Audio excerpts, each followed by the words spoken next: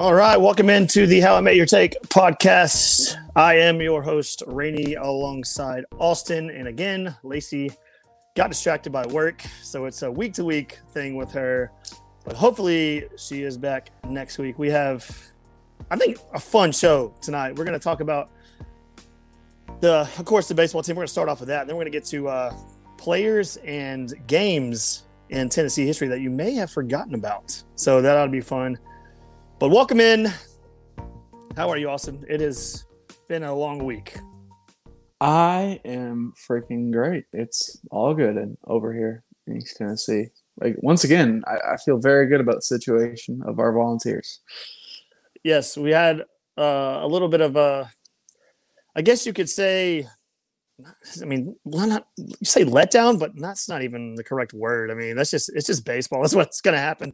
But, our fan base likes to freak out over every little thing that happens. So they did. We lost 2 in a row. Then we came back and found our way again, as some would say, which I never really think that we actually lost our way. We just had a couple losses, which happens. And but they roll over Alabama. And I think that, correct me if I'm wrong, did they outscore them in the series 24-6? Is that right? Is that correct? I think it's somewhere around. It can be that. It's Bama had, I think, 12. Okay, so it was they had 6 24 Friday, 2 Sunday. My bad. Or 2 Saturday and 4 Sunday. Okay, I must have looked at something different on the internet. But we definitely outscored them by a lot, though. Yeah, it was a lot. So someone can check that and fact check me on that one. But yeah, they rolled over Alabama. Okay. No pun intended. But they did roll over Alabama and won the series, and they seem to win a lot of series this year, and it has not really stopped because they continue to do that. And Tony Vitello gets ejected from the game. Yeah, and that's more the suspended. story. Let's be honest. This is like It is. The series was fun as hell, pretty much. Compared to the others, not so much. But that was a certain thing that made it different. And every series, I feel like, has that moment in it that you remember the most from it. Like Luke Lipsius against Missouri touching the plate, the bat check against Vandy. Oh yeah, Ole Miss. Forget which one it was. Oh, the guy saying we'll beat them the next day. Every series has that moment, and Tony V getting injected, and giving the little guy a little bump to the guy from dodgeball over there. Do you think he meant to actually bump him like that? Okay. Or did he think the official was going to back off? I think he thought they were going to do like the whole like chest to chest, like in your face kind of deal. Yeah. But the umpire was being a little pussy, and he did a fake little whoa. That's a suspension. He points him and walks the other direction, like he was scared or something. But here's the thing. I tweeted this out earlier in the week. He knew he was going to do that before the game even started. Tony Vitello knew he was going to try to get ejected to fire his team up. In my opinion, I think he knew. He already knew. I think that's for sure. I do think what started it was real, and that because I don't think Frank Anderson would get mad over nothing. That's what was so unusual about the situation. Frank Anderson is a veteran coach. He's not like boring or nothing, but he's not like super emotional, like Tony. And Frank, he really didn't like something that was going on, and he went over to the Alabama bench or the Alabama dugout instead of walking to Chase Tolander, who's holding his arm in pain.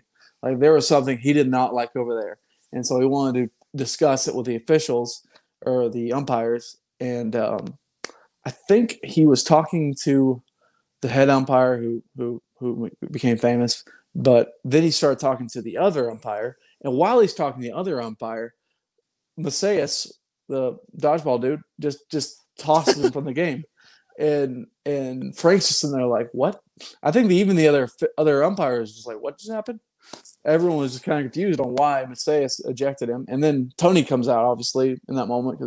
And Tony and them, they do have history. He was the umpire from Texas. Mm-hmm. He wasn't the umpire who ejected Tony, but they had words in Texas. Wasn't he the same guy in the World Series too? Or Yeah, yes. getting Well, that? that's what I'm Yeah. saying. The Yeah. Texas. Oh, okay. World Yeah, Series. okay. Yeah, okay. Got you. Yeah, Yeah, he wasn't in Houston, I don't think. Oh, okay. I got you. That makes sense. Those umpires are actually terrible too. I Yeah, remember they that were. correctly. Why do we?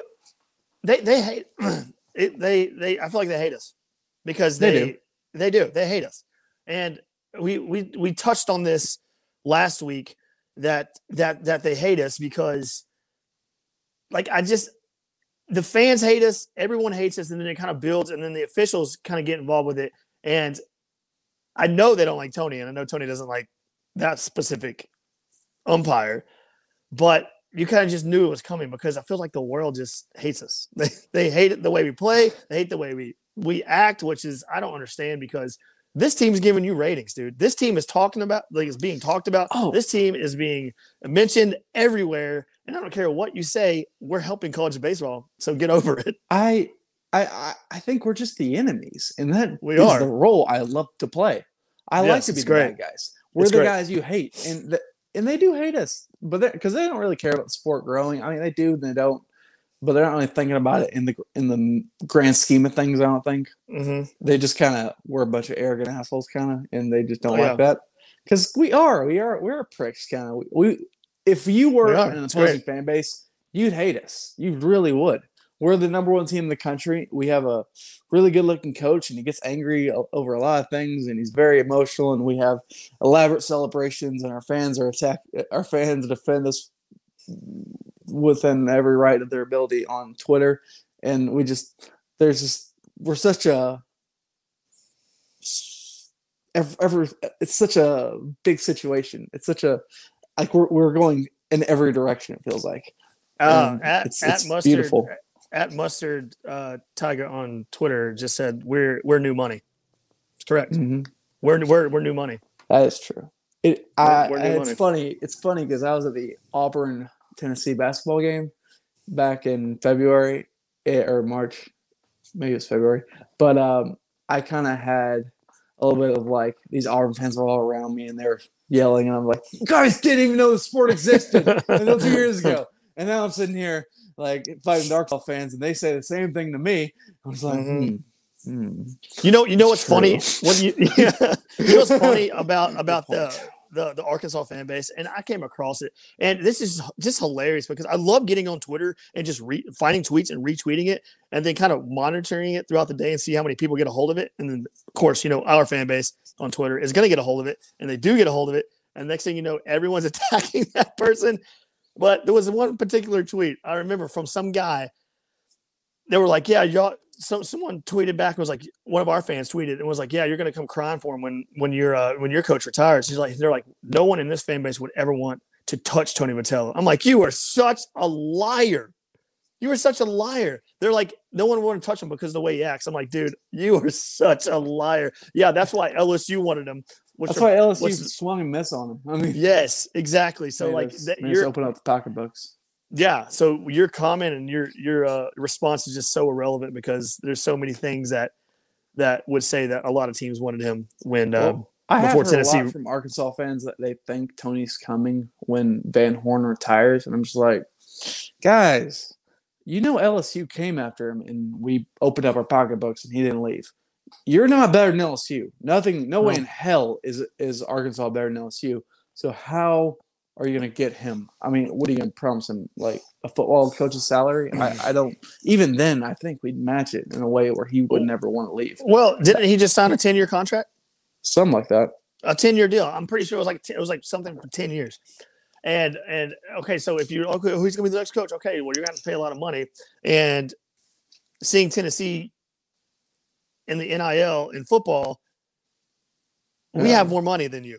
We have more money than you. Probably, yes. We probably have more money in Arkansas. It doesn't matter. Like I just don't see there being any way they could ever get Tony away. And it's just hilarious to see them actually fool themselves into thinking that's a possibility.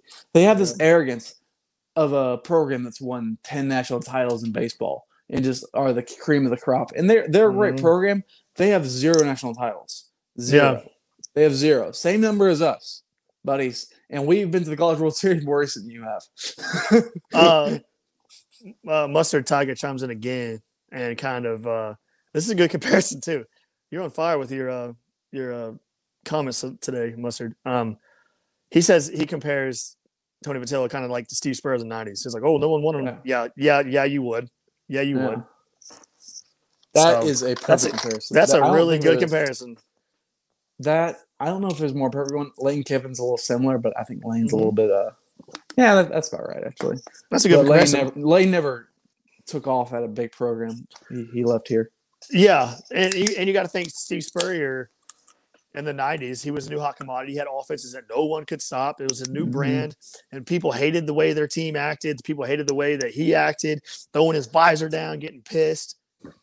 That's a really good comparison. Tony Vitello was a lot like too.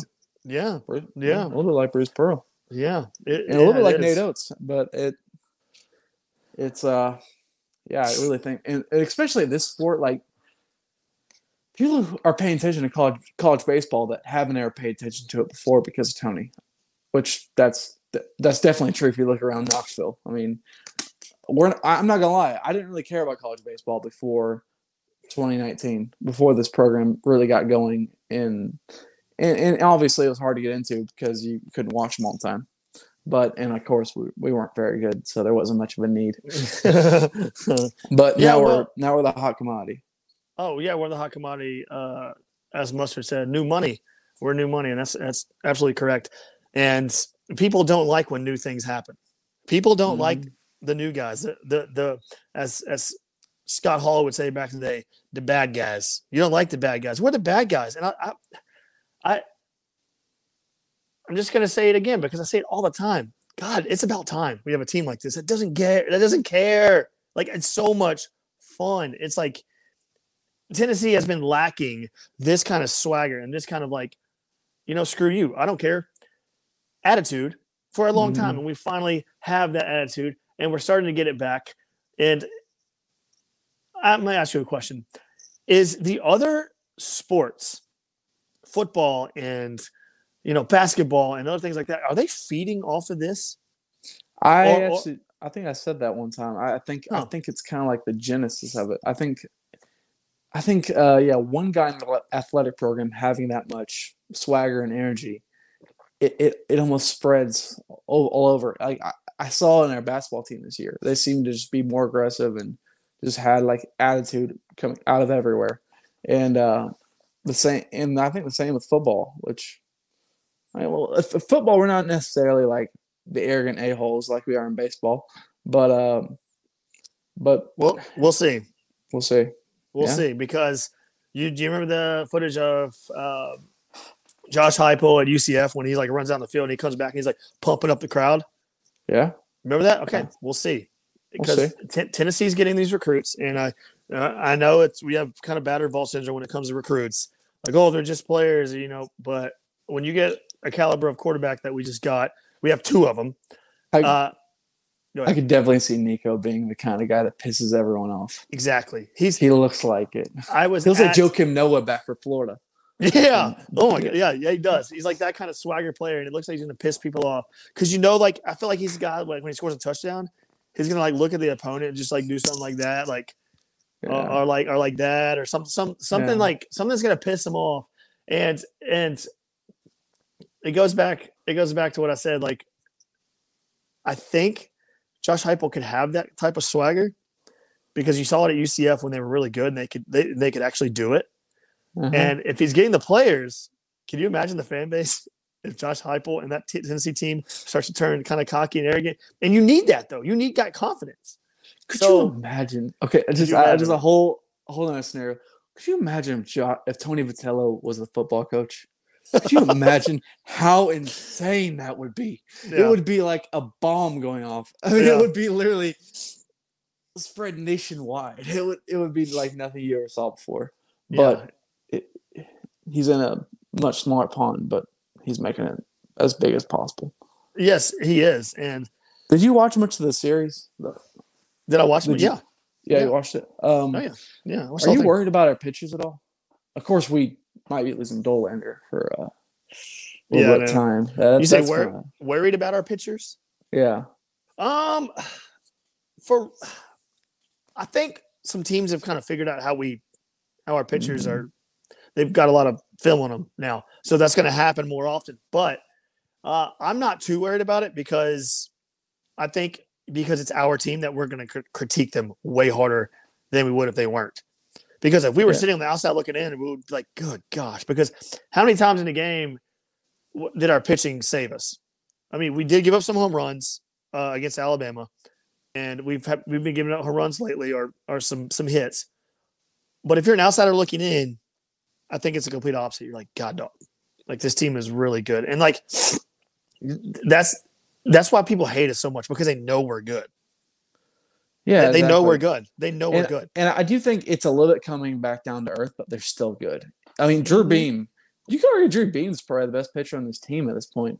He's the only guy that really hasn't had a bad start. He let up three home runs against Bama. Those are the only 3 home runs, or the only 3 hits he let up the whole entire game. And the wind was blowing out of the stadium. So anything that caught on, and we do have a small park. Like, I'll let that be an excuse when I want it to be. Well, I mean, we do have a small part, but that doesn't seem like it affects even us. But, I mean, if you think about it, not many – you go back to the pitching thing, what you just talked about. Are you worried about the pitching? No, because our park is small, and there hasn't been many home runs hit by the opponents here. I mean, not many. I mean, we're blasting them, but the opponents haven't been hitting them as much as they should, because our pitching has been pretty good. It's been pretty good. I know we kind of came back down to earth a little bit, but overall it's been decent, because I mean, we're winning these games against Alabama, who would you say that they're the best hitting opponent we've had besides maybe like Texas? I mean, because they're pretty good hitters. They can hit pretty good. They're okay. It's supposed to be Ole Miss, but they're awful right now. I guess so. Maybe for what I've seen, they gave us the most challenging hitting. Yeah, but I just I think that they have more film. They've had more time to study it. They know what our pitchers do when they do it, because people have been hitting more because they know just how we pitch. I did hear something that they were reading our pitches. They were like reading our signs and shouting stuff out. Yeah. And that might have been the thing that pissed him or Frank Anderson off. That's something I've heard, but I can't confirm that. It was really confusing on why he came out of the dugout. There was a lot going on there. I couldn't tell if they were like cheering about him being Dolander getting injured, or the signs, or something else. I know Frank Anderson was pissed off about the zone from last night. Everyone was, or from the Friday night game. Yeah. I think the SEC or Tennessee filed a report to the SEC that they watched the game over and they saw 57 missed strike balls count, missed calls by Jeffrey Macias. You're gonna know these numbers a whole lot better than I am, so I can't even agree with you. I'm like, yeah, sure, man. Yeah, the guy that's his name. The guy who ejected Tony, the handlebar mustache. Oh yeah, dumbass. Which he had a saga. Did you hear feel it harassing him in the airport or something? I think that's made up. But I don't know. It's the internet and stuff's gonna get blown out of proportion. But is he the same guy that called the who slid in his second? They called him out because he said it touched his foot. Is that him? I think that was him. Yeah, I believe it was him. It was him. Yeah. And I was like, everyone was like, I'm just looking at it, and how? We got screwed in the last game of our season.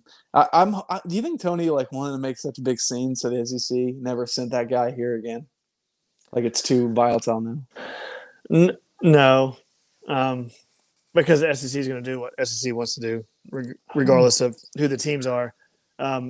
But it always goes back to money and ratings, and if that gets money and ratings, I wouldn't be surprised if they keep doing it, because that brings in viewership, that brings in ratings.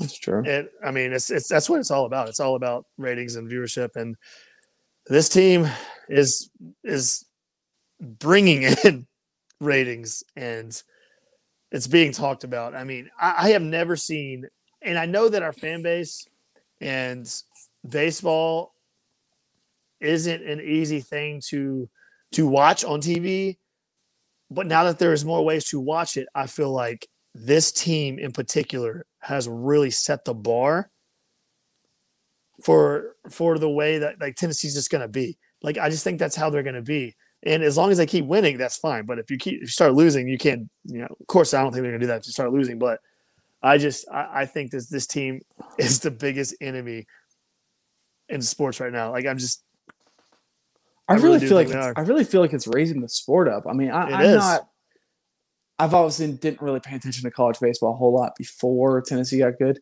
I mean, I knew Vandy was a powerhouse and yada yada yada, but I don't know. There was never. I'm pretty sure there was never a villain. I actually heard this on a college baseball podcast. This is not like Tennessee at all, and they said that Tony Vitello is really the first villain in college baseball, maybe ever. Like Tim Corbin at Vandy was the closest thing they had to a villain, and he's the nicest guy in the world, they say. So the biggest enemy they had was so nice, and now we have a coach of the number one team in the country, and he's just kind of a guy you either hate or love, and he's definitely very aggressive, and it's beautiful. I love being the bad guys. It's just so I great. know. Did you see the did you see there was some tweet that I screenshotted and sent out after the guy deleted it because he knew he looked like an idiot, and he was talking about respect the game. You have players like Babe Ruth and so. I forgot who the other guy was. Forgot who the main guy was, but he said a guy's name and someone tweeted Ted Williams. Yeah, Ted Williams. Someone like tweeted below it like, didn't that guy throw dirt in an umpire's face and then run up in the crowd and attack a face? And just like get belligerently drunk after, and sometimes before every game. Yeah, yes, but save the game. Yeah, okay, buddy. I feel like they glorify the pass to baseball like it was some like church setting every time. And well, I just depends on what kind of church you go to, buddy. I mean, are you handling snakes? What are you doing there? Yeah. Like, I don't like, and it kills me because what kills me is because they're like, oh, you're destroying the great game of baseball, the great game of football, blah blah, or anything like that. I'm like, dude, back in the day, they did way worse things than they're doing now. Mm-hmm. They would smoke cigarettes on the sideline, drink beer at halftime. Like, dude, shut up. You're totally wrong about this. Did you ever hear about a 10-cent beer night? And I think it was like the Cleveland Indians in the 70s. They had 10-cent beer night, and it was a disaster. They also packed the stadium out, and everyone got legitimately drunk. And the eighth inning, I think the fans stormed the field and were like trying to fight players. And like when I mean fans stormed the field, I don't mean like 10 or 20. I mean like 20,000 fans stormed the field, and I think it resulted in about 20,000 arrests by the end of the night, and good gracious, hospitals packed to the gills. I think Lindsey Nelson should do 10-cent beer nights. It's already seems like it with our capacity. Could you imagine? Could you imagine that? Imagine if they put a baseball diamond in Neyland Stadium and had 10-cent beer night, and we're playing Florida or no Arkansas. Let's play Arkansas.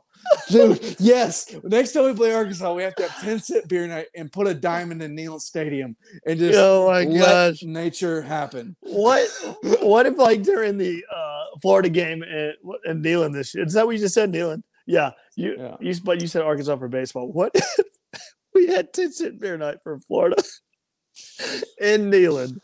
You thought Ole Miss is bad? You thought Ole Miss is bad. Holy hell. There's one questionable offside call, and the whole stadium just comes out. The whole stadium just like erupts and like storms up fields and beating the hell out. The amount of money you'd have to pay an official to call that game. Listen, guys, I know it's Florida and Tennessee, but listen, I know you're refereeing this game, but we just want to warn you beforehand. It's 10-cent beer night at Neyland, so. At where? Who are they playing? Florida? Oh God!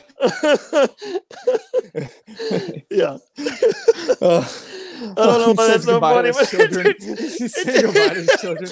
He calls his kid on his cell phone right before he runs out of the tunnel. Baby, I love you. I love you. I love you. I wish we could see my kids grow up more, but they're paying me a lot of money because it's 10-cent beer night. The things that are popping in my head. The things that are popping in my head. Danny White just sitting there. Danny White just sitting there looking at his masterpiece.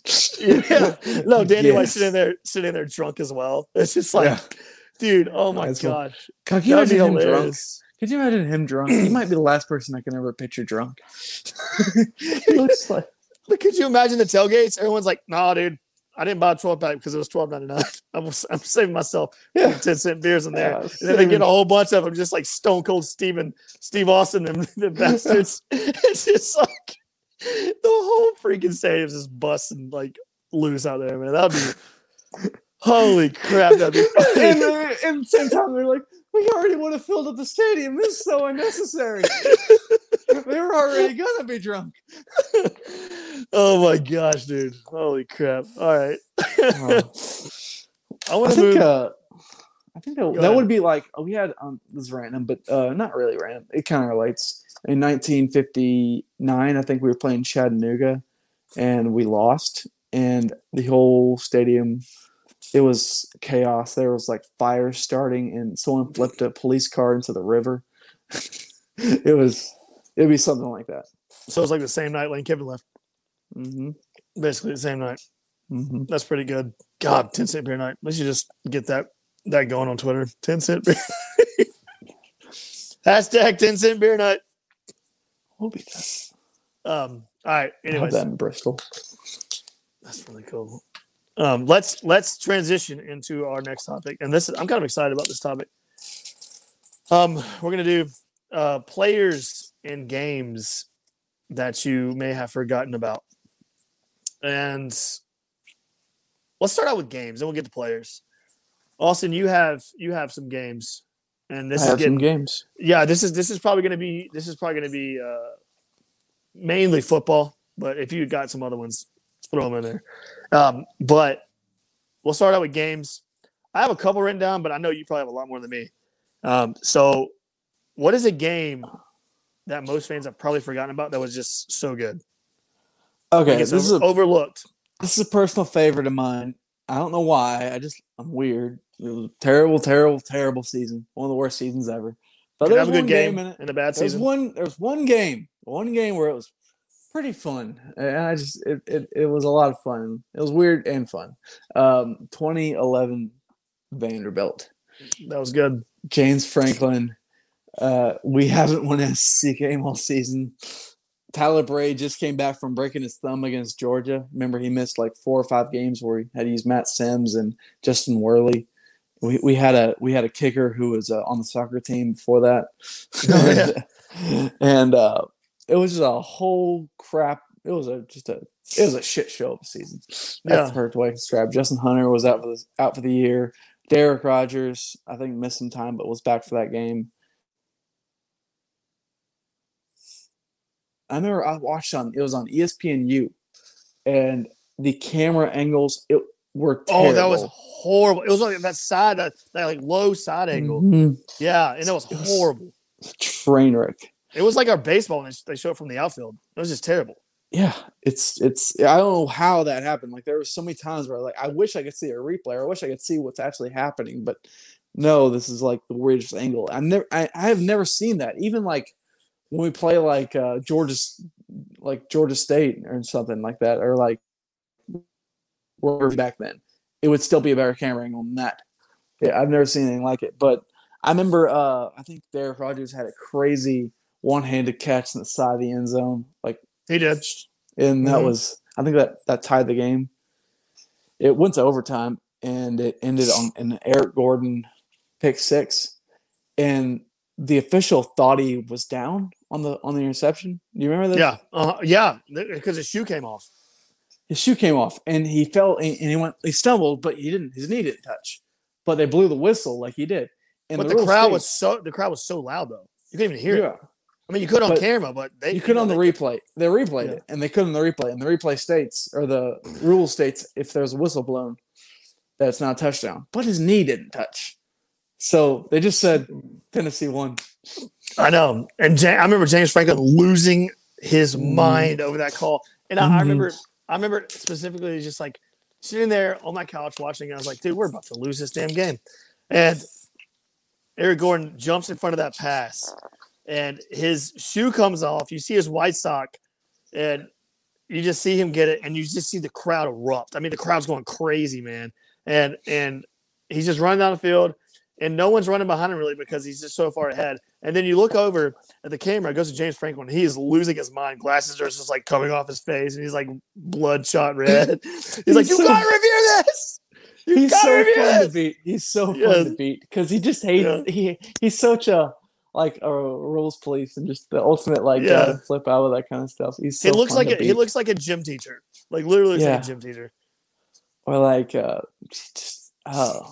what was it? Okay, later in the locker room. Have you ever seen the locker room footage from that game? No. Derek Dooley. Oh, they end up singing "We Don't Give a Damn" about the whole school of Vanderbilt, which you don't sing that song. I mean, just let's sing that for bigger opponents, okay? Let's sing the "We Don't Give a Damn" song. I mean, we did have one SEC win, so yeah, we were really whatever. We were really mad. You could tell we were celebrating like we just won a war, but because the year was so bad. Yeah. But, what was Derek Dooley shouts in the back of the locker room. I know one thing that Tennessee always kicks the shit out of Vandy. Yeah. Dooley was a treasure, man. He was a terrible coach, but his interviews, oh my gosh, were so funny. I love the dude. His I kind of wish he could have won. He's such a likable guy. Dude, imagine if he would have had a defense. That one year with Tyler Bray, 2012. Yeah. Imagine that. I mean, people bring that up all the time, but seriously, imagine if he had a defense. South Surrey. Holy crap. He would have probably won the SEC championship. So times we hired guys from Bama. They gave us the worst defense in Tennessee history, and then they gave us the worst season in the most bizarre situation in SEC history with Jeremy Pruitt. I mean, every time you hire a guy from Bama, it's a train wreck in our case. And you think you learn. I hope we have learned. Yeah. I've got a game. I don't necessarily think it's really forgotten about, but people don't bring it up as much as they should. The 2013 South Carolina game. I think it was Butch Jones's first year. And it was all those crazy catches by Marquez North. And what a player Marquez North could have been if he stayed healthy. But that was one of the more exciting games in Neyland that I've seen because the crowd was so ready just for anything positive to happen, and it did. I feel like that game is a little bit underappreciated.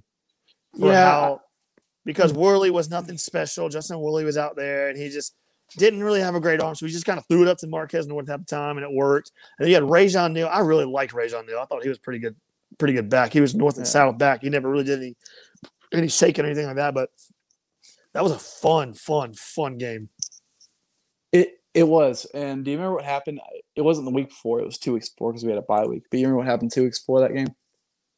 That was the Georgia heartbreak overtime. Yeah. We almost beat Georgia. So it was a nice rebound from that. Yeah, it was. Really, it's crazy how close that team was from really being a pretty good team, like multiple top 25 upsets. Because I don't think it was a Butch Jones being such a good coach rallying that team. I think, honestly, he held him back because, I don't know, if I were Butch, I would have found a quarterback in the portal or something. Or I don't know. There was a thing back then. There was a portal back there. I mean, you had to sit out a year, blah, blah, blah, all that bullcrap. Yeah, that's true. But he couldn't run his offense really with Worley. He tried to run Worley like he was Josh Dobbs, and Worley cannot do Josh Dobbs things, and that's why it was such a train wreck.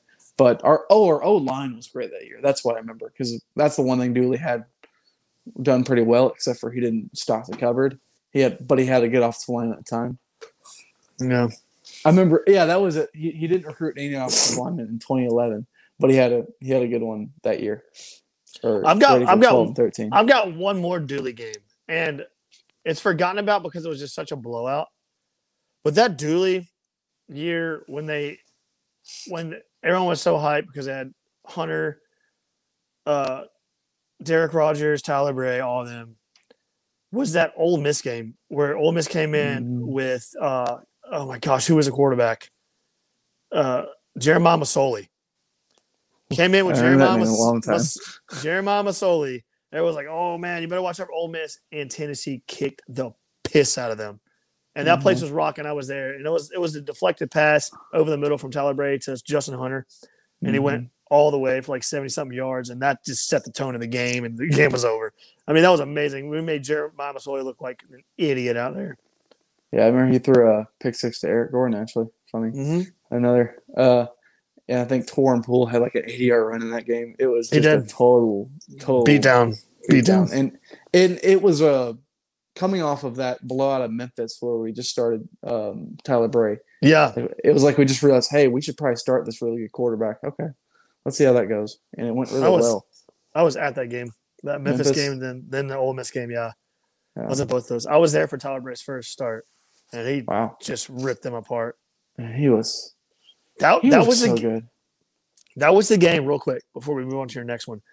That was the game where Eric Berry came down from his safety spots. I think the quarterback for Memphis was Will Hodges, if I remember correctly. I don't know why I remember that, but I do. I think his name is Will Hodges.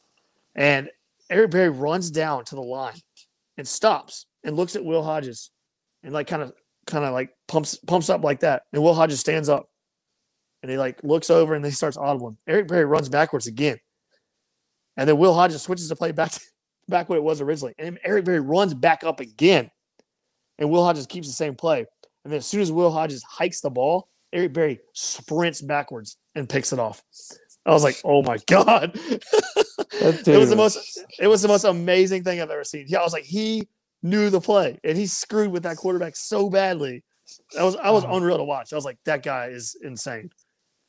That guy is unreal.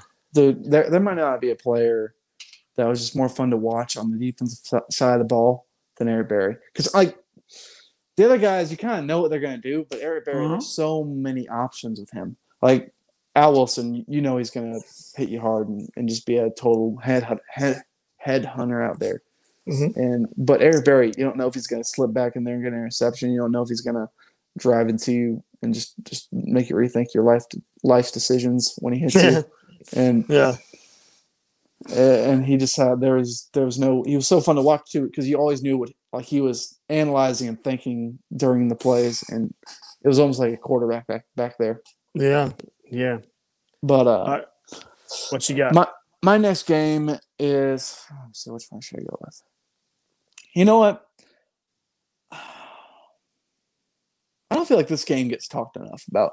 Everyone talks about 95 when we beat Bama the first year Peyton had the start against Bama. Or I think he might start in 94. I'm not too sure. But in 95 when we beat Bama, obviously, and just Joey Kent first play touchdown. That's the game that always gets remembered. But the following year, 96, which was a great year, we had a great game with Bama and beat them. It was rainy Neyland, which I love. I love 3:30, like late October, early November Neyland. That's my favorite Neyland. Like 98 Florida, 98 Arkansas. Neyland just looks so beautiful in those kind of days, in my opinion. And it was a tight game. I think Bama had the lead for a good bit of it, but our defense was just holding them still the whole time. And was it Goodrich? Was that who had the? Or no. Oh, it wasn't Dwayne Goodrich. Okay, I'm trying to. It wasn't Dwayne Goodrich. The pick six. Terry Fair. Terry Fair. Terry Fair. Yeah. Terry Fair. It was a pick six against Bama that I think gave us the lead in the fourth quarter, and you just see him get to the end zone and hit the wall of the back of the end zone, and then like Larry Little come in and shove him deeper in the wall, and it just looked like the most painful dog pile ever. And their shoulder pads are so freaking huge, and just it looks like cars crashing in NASCAR in the end zone. It was I've never seen anything like that, and the crowd is just going insane. Those big pads and big numbers, dude. Like those are classic. Why can't we just do that again? Just to make them look like Transformers out there. That'd be that's what we should do, man. They're not supposed to look like real people. It's not supposed to look like something that real people can do. I love Al Wilson and Larry Little because they don't look like they could be people, you know? I can't picture that guy like in normal settings. Like they're not real people. when I watch him on the field, I just can't like that. Looks like a like Master Chief coming at me in Halo. You know, I mean, it's just like it's so terrifying. I've got another game that just randomly popped in my head, and it's another blowout game. And I think it's a Dooley again. I don't know why I keep bringing up Dooley, but whatever. That Cincinnati game. Yeah, when Bush Jones coached for Cincinnati, and they're like, "Oh, you better watch out for Cincinnati." I think the running back was Snead or somebody like that. I can't remember. Like, you better watch out for Snead, and was it Zach Polaris that was their quarterback? I can't remember. It might have been. I'm not sure. They're like, "Yeah, you better watch out. Tennessee better watch out for Cincinnati coming in Neyland," and we just absolutely destroyed them. That was another game that kind of gets overlooked. That was fun. Yeah, it does. I'll never forget the classic photo of Derek Rogers. He catches the pass in the end zone, and his helmet comes off, and he goes like, and you see him like, I love it. I love when a guy's helmet falls off. That's the best. Those photos are the best. Like one of my favorite photos is I think it was 2000 Alabama game. It was Casey Clausen's first ever SEC start, and he's getting sacked. And he just won't go down. Like, he will not go down. And they rip his helmet off. And you see him just like 3 Bama guys dragging him. And he's got his helmet off. It's just such an amazing photo. Casey Clausen was a very photogenic quarterback. He has the arm like extended against 2003 Bama. You know, you've seen that photo. Mm-hmm. And I think he had a great 1 or 2 against Miami in 2001 or 2000. No, it was 03 Miami. He my favorite thing about Clausen was like he just would not go down. I love a quarterback that gets hit and just stands in the pocket, kind of like Big Ben back in the day. Just like absorbs the hit and keeps trying to pass it. That's my favorite. I love that. Like, that makes me respect a dude so much when he's not just falling down. He's gonna stand there like a statue. Our friend Mustard chimes in again and says Troy, Tennessee, 2012 was pretty good. Holy crap. 55-48. That was the game where Cordarrelle Patterson had that stupid catch and run where he just ran circles around the entire team. Do you remember that? That was like the most a joystick. It was a human joystick. I mean, he would stop, turn around, go the other direction, stop, turn around, go the other direction. That was the most insane catch and run I've ever seen that didn't score a touchdown. I wish it would have. That game was so special because you never see an offense like that have to try so hard to win a game against a bad defense. You know, usually they go up by like a few touchdowns and okay, we can take our foot off the gas. You know, but our defense was so terrible that it just let Troy back into the game. I think we led by 20 at some point, but Troy came storming back because that defense literally could not stop anything. I never have seen a defense that bad. And I think they said it was the worst defense in school history and maybe SEC history. One of the worst in SEC history. I don't even know how it was that bad. It didn't make any sense. It was really bad. So bad. All right, give me one more game that we're going to move on to players you've probably forgotten about. Give me one more. I am going to go with, looking at my list, let's go 2007 Arkansas. That was one of the worst beatdowns I've ever witnessed. And this is not, I'm not saying this because Arkansas is in my head or nothing. No one said that. How are you? God help me. No, I don't care about Arkansas. I'm so exhausted by those people because they just, and the worst part about it is if you interact with one of them in your comments, Twitter thinks you like Arkansas stuff now and starts flooding my feed with Arkansas. And my God, they talk about our program a lot.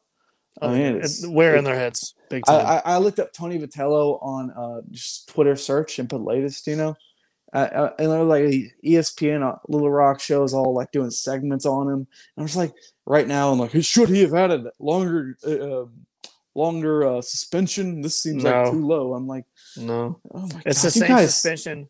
It's the same suspensions in Major League Baseball as it is Tony got. So okay, so they just swept LSU. I know I'm going back to baseball real fast, but it's okay. They just swept LSU, right, in baseball. That's a big deal for them, right? Yeah. Imagine if the day after we that's basically like we just beat Kentucky in basketball, right? That's basically on the road. Let's just say on the road because it was a sweep, and LSU's pretty good. So basically, we just blew out Kentucky on the road. And imagine if we're just talking about some Bruce Pearl did the whole day, the whole Monday after that, because that's what basically Arkansas fans are doing by talking about Tony this much after their team just did something great. They're obsessed because they know they're scared. Yeah, and I guess you don't. I wouldn't say the word scared, but they know. They know we're the best, and they hate that because they want to be the best, and they're not. So, and they hate him. They hate Tony, and they hate us because we're very arrogant. We're everything they're not. True. Did you hear what their players said after the sweep of LSU? They said we're looking forward to Hoover and meeting a team that's top of the East right now. Yeah, it's like I did. We're not even thinking about you, man. Yeah, I mean, we've already beat you, so we're. It's like that. It's like that meme with from Mad Men. He's like, "I feel sorry for you. I don't even know who you are, or I don't even think about you." Yeah, or something like that. So, what happened in the 2007 Arkansas game? We absolutely destroyed them. It was Ainge, wasn't it? Yeah, and yep, it was Ainge. I think we had like 2 different touchdowns. It was insane. Like the announcers couldn't even say anything. They were watching the worst SEC beatdowns they've ever seen, and Houston Nutt just sit there on the sideline like he had no words for it. I remember there was one. I think Arkansas had completed a pass for like 20 yards, and he's running, and he gets hit, and it's right on the sideline. So you're like, right there. And I can't remember the player who picked it up, but someone picked it up and ran it 40 yards into the end zone to go up by 30 in the first half. And it was just like, yeah, that's what's happening. I don't. It was insane to even think that ball didn't go out of bounds because it was right there, and it was almost like God did not want them to have that.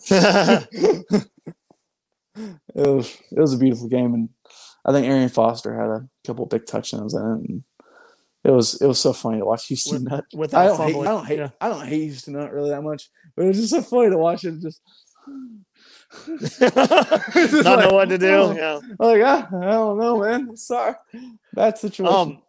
So we could probably go all day talking about games that we've forgotten, but I want to get to players we've forgotten because I got quite a lengthy list, and they're pretty recent players. Because I was going through the list, and I was like, "Dadgum, I forgot about him. Not necessarily like really forgot about them, but I just like you don't think about it. You don't think about them, or I guess you forgot. So I'm going to go with my first player, and then you can name off some players. My first is Nick Reveiz. Remember Nick Reveiz? Oh my God, yes, I remember. He's forgotten about a lot. I mean, he was so good, and he was a walk-on, right? Yeah, he's like 5'9". He was a legacy player, wasn't he? His dad was the legendary kicker. Yeah. Wad Reveiz. And I'm pretty sure he was a walk-on. Someone correct me if I am wrong. Might have been an uncle or something, but yeah, it was family member. Yeah. But someone correct me if I'm wrong. But Nick Reveiz, I'm pretty sure he was a walk-on, and that he was like 5'9". He wasn't very big. Dude was good. Dude was really good.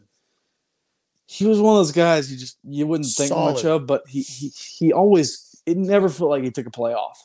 You never questioned if he was giving effort. And he didn't play on the best teams. I think 2010 was his senior year. And you never questioned if he was going to give him a lot of effort. He was kind of a fan favorite because one of those underrated guys. This is something you always say about a white receiver. He's got a lot of heart. He's not the fastest out there. He's not the fastest. When it comes to he gets 110%. 100. God, I hate that. How do you go above 100%? All right. Do you have one? Oh, I have one or two. Let me look at my list, and I feel like someone gets overlooked because this is one of those Dooley era players too, and he's overlooked and didn't get like as much recognition at the time because the team wasn't that good, but he was putting up good stats, and he went on to have a pretty good career after that. And that's Michael Rivera. Yeah. Oh, dude, I forgot about him. He was really good, Michael Rivera. He played for the Raiders for a while. And he's pretty good. He was good. He was really good. Yeah, he was. He was stout, man. I've got one. David Oku. Oku. He didn't last very long. No, he didn't. A lot of people have probably forgotten about David Oku. He was supposed to be like this. That was Lane Kiffin era. He was supposed to be like this all-purpose like monster back, and he never did anything. He never did much, but people tried to get him to do something and get him that confidence because they were excited about him. Like, oh god, we got David Oku. He was like a really high 4-star, almost 5-star, all-purpose back. But he was a good one. I feel like we have a lot of guys like that. Like if he could just get into it, man, he'd be so good. Like Khalil McKenzie and all those guys. You want to know someone who was really good? I got my list. I've got a bunch of names written down, but people forget about him too. Tiny Richardson, Antonio Richardson. Oh yeah, Antonio. He never went pro because of his knees, but he never went pro. Oh, wow. I mean, he did, but he never made a team because it was his knees. I think it went to I can't remember who he went to, but anyways, he never made it. But he was I think so. But he was a really good college player. Oh, he was an excellent really good college player. I remember he was matched up with Jadeveon Clowney in that 2013 game we were just talking about, and they had a whole storyline. Like they were like saying shit to each other before the game, and like because I think he got the best of him in the 2012 game when Clowney broke away from Antonio to strip Bray on a strip sack. Yep, and that was the ball game. Yep. Yeah. Do you remember the quarterback debacle? And this is one of the quarterbacks. Remember Nick Stevens? Oh my God, 2009 or 2008? It was one of those. It was the year when he kept. It was Fulmer, I believe, Nick Stevens, because he couldn't figure out. It was like Rick Clausen. Is it Rick? What's Clausen? Rick Clausen. Somebody else and Nick Stevens. They could not figure out who to be quarterback. Was it Crompton? Wasn't Crompton there too? Yes. Yeah. And that was when Crompton was horrible. This is 2008. This is definitely 2008. Yeah, 2008. I mean, Nick Stevens was one of the quarterbacks. Angeles. He was in that little cycle of quarterbacks. Nick Stevens, little redheaded kid. He was in the cycle of quarterbacks. People forget about him too. He's a player. That was a year before I started watching, but I watched back. I think that was the 2008 Georgia game. I think he was starting. We just lost Austin, but he will return in a second. But another player that I have on my list is Marlon Lane. I don't know. Marlon Lane does not get the credit Austin is back. That's our first one. I know. There's our first one. We always lose each other at some point. But one of my ones that I was just about to bring up before you got kicked off here was he doesn't get enough credit for the plays that he actually made is Marlon Lane. Dude, yes. No one mentions or ever brings him up. He had some good play. He was really slow, but he made plays. He would always get caught from behind, but he was sneaky fast, but once he hit his top speed, he was slow. And finished his career with a passing touchdown. Remember that? Yeah, exactly. Yep. Can you tell me the guy he passed it to?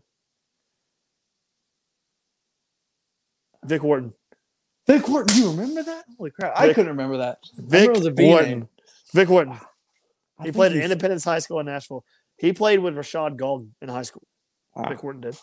I think Vic finished his career at Cal. Cal. He went to Cal. Wow.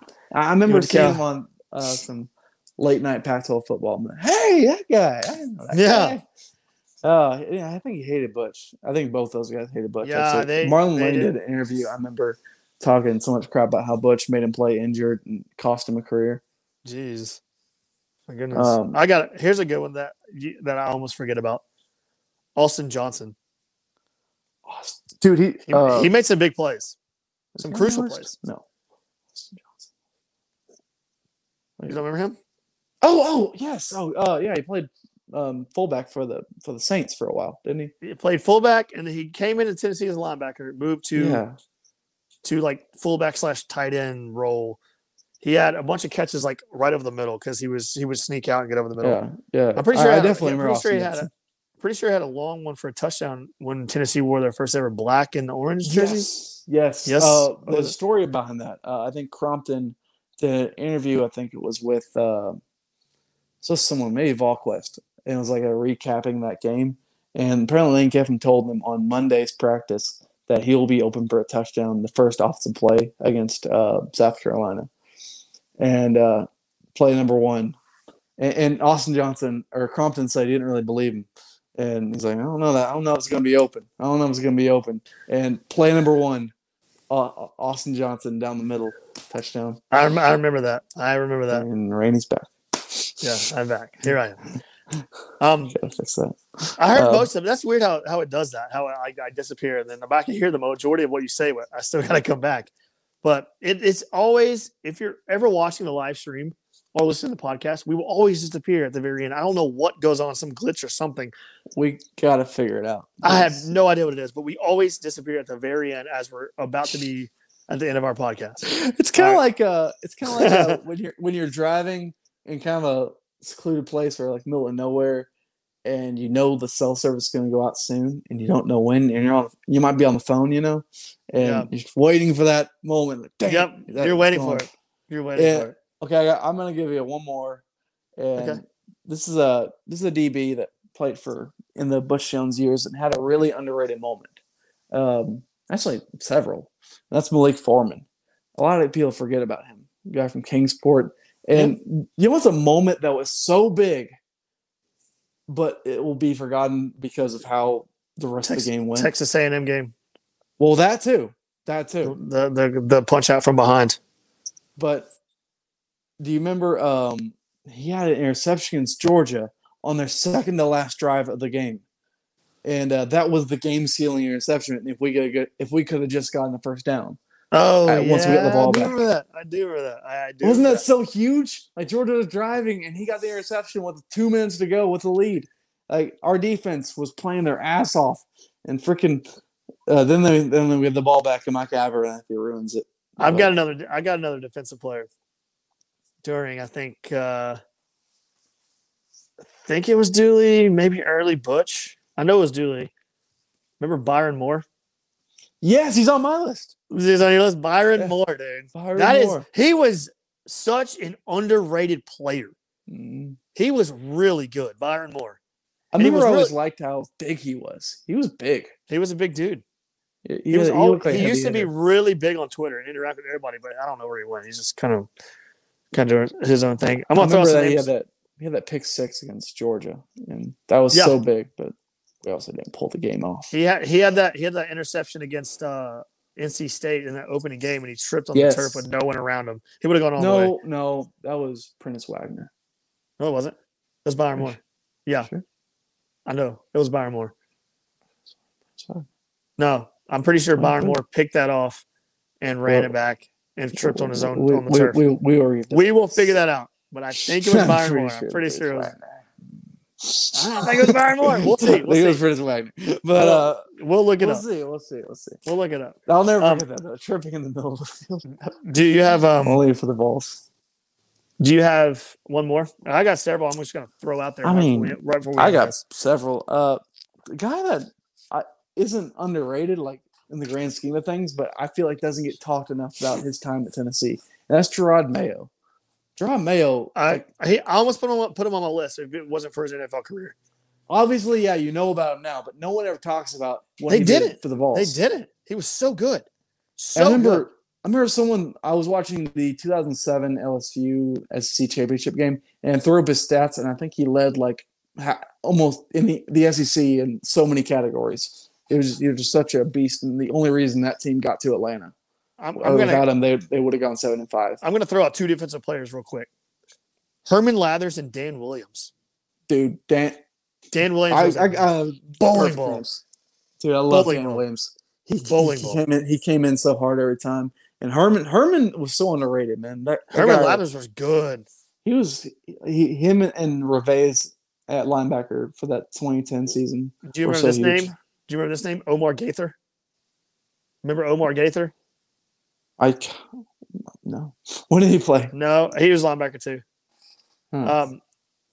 And then I got some more written down. It kind of goes with David Oku in the Lane Kiffin era, Nukeith Richardson and Bryce Brown. Bryce Brown, man. Like what could have been, but it wasn't. Never was. Yeah. Yeah, he finished his career at I think A&M. Is that right? Bryce Brown? No, it was Kansas State. Oh, I'm thinking of Chris Brown. Yeah, it was. Oh, yeah, the tight end. Yeah. Yeah. Bryce Brown went to Kansas State and did absolutely nothing, and then he had a couple pretty good years in the NFL with the Eagles. And then I got a couple others. I got Jansen Jackson. What could have been if he didn't be completely just dumb.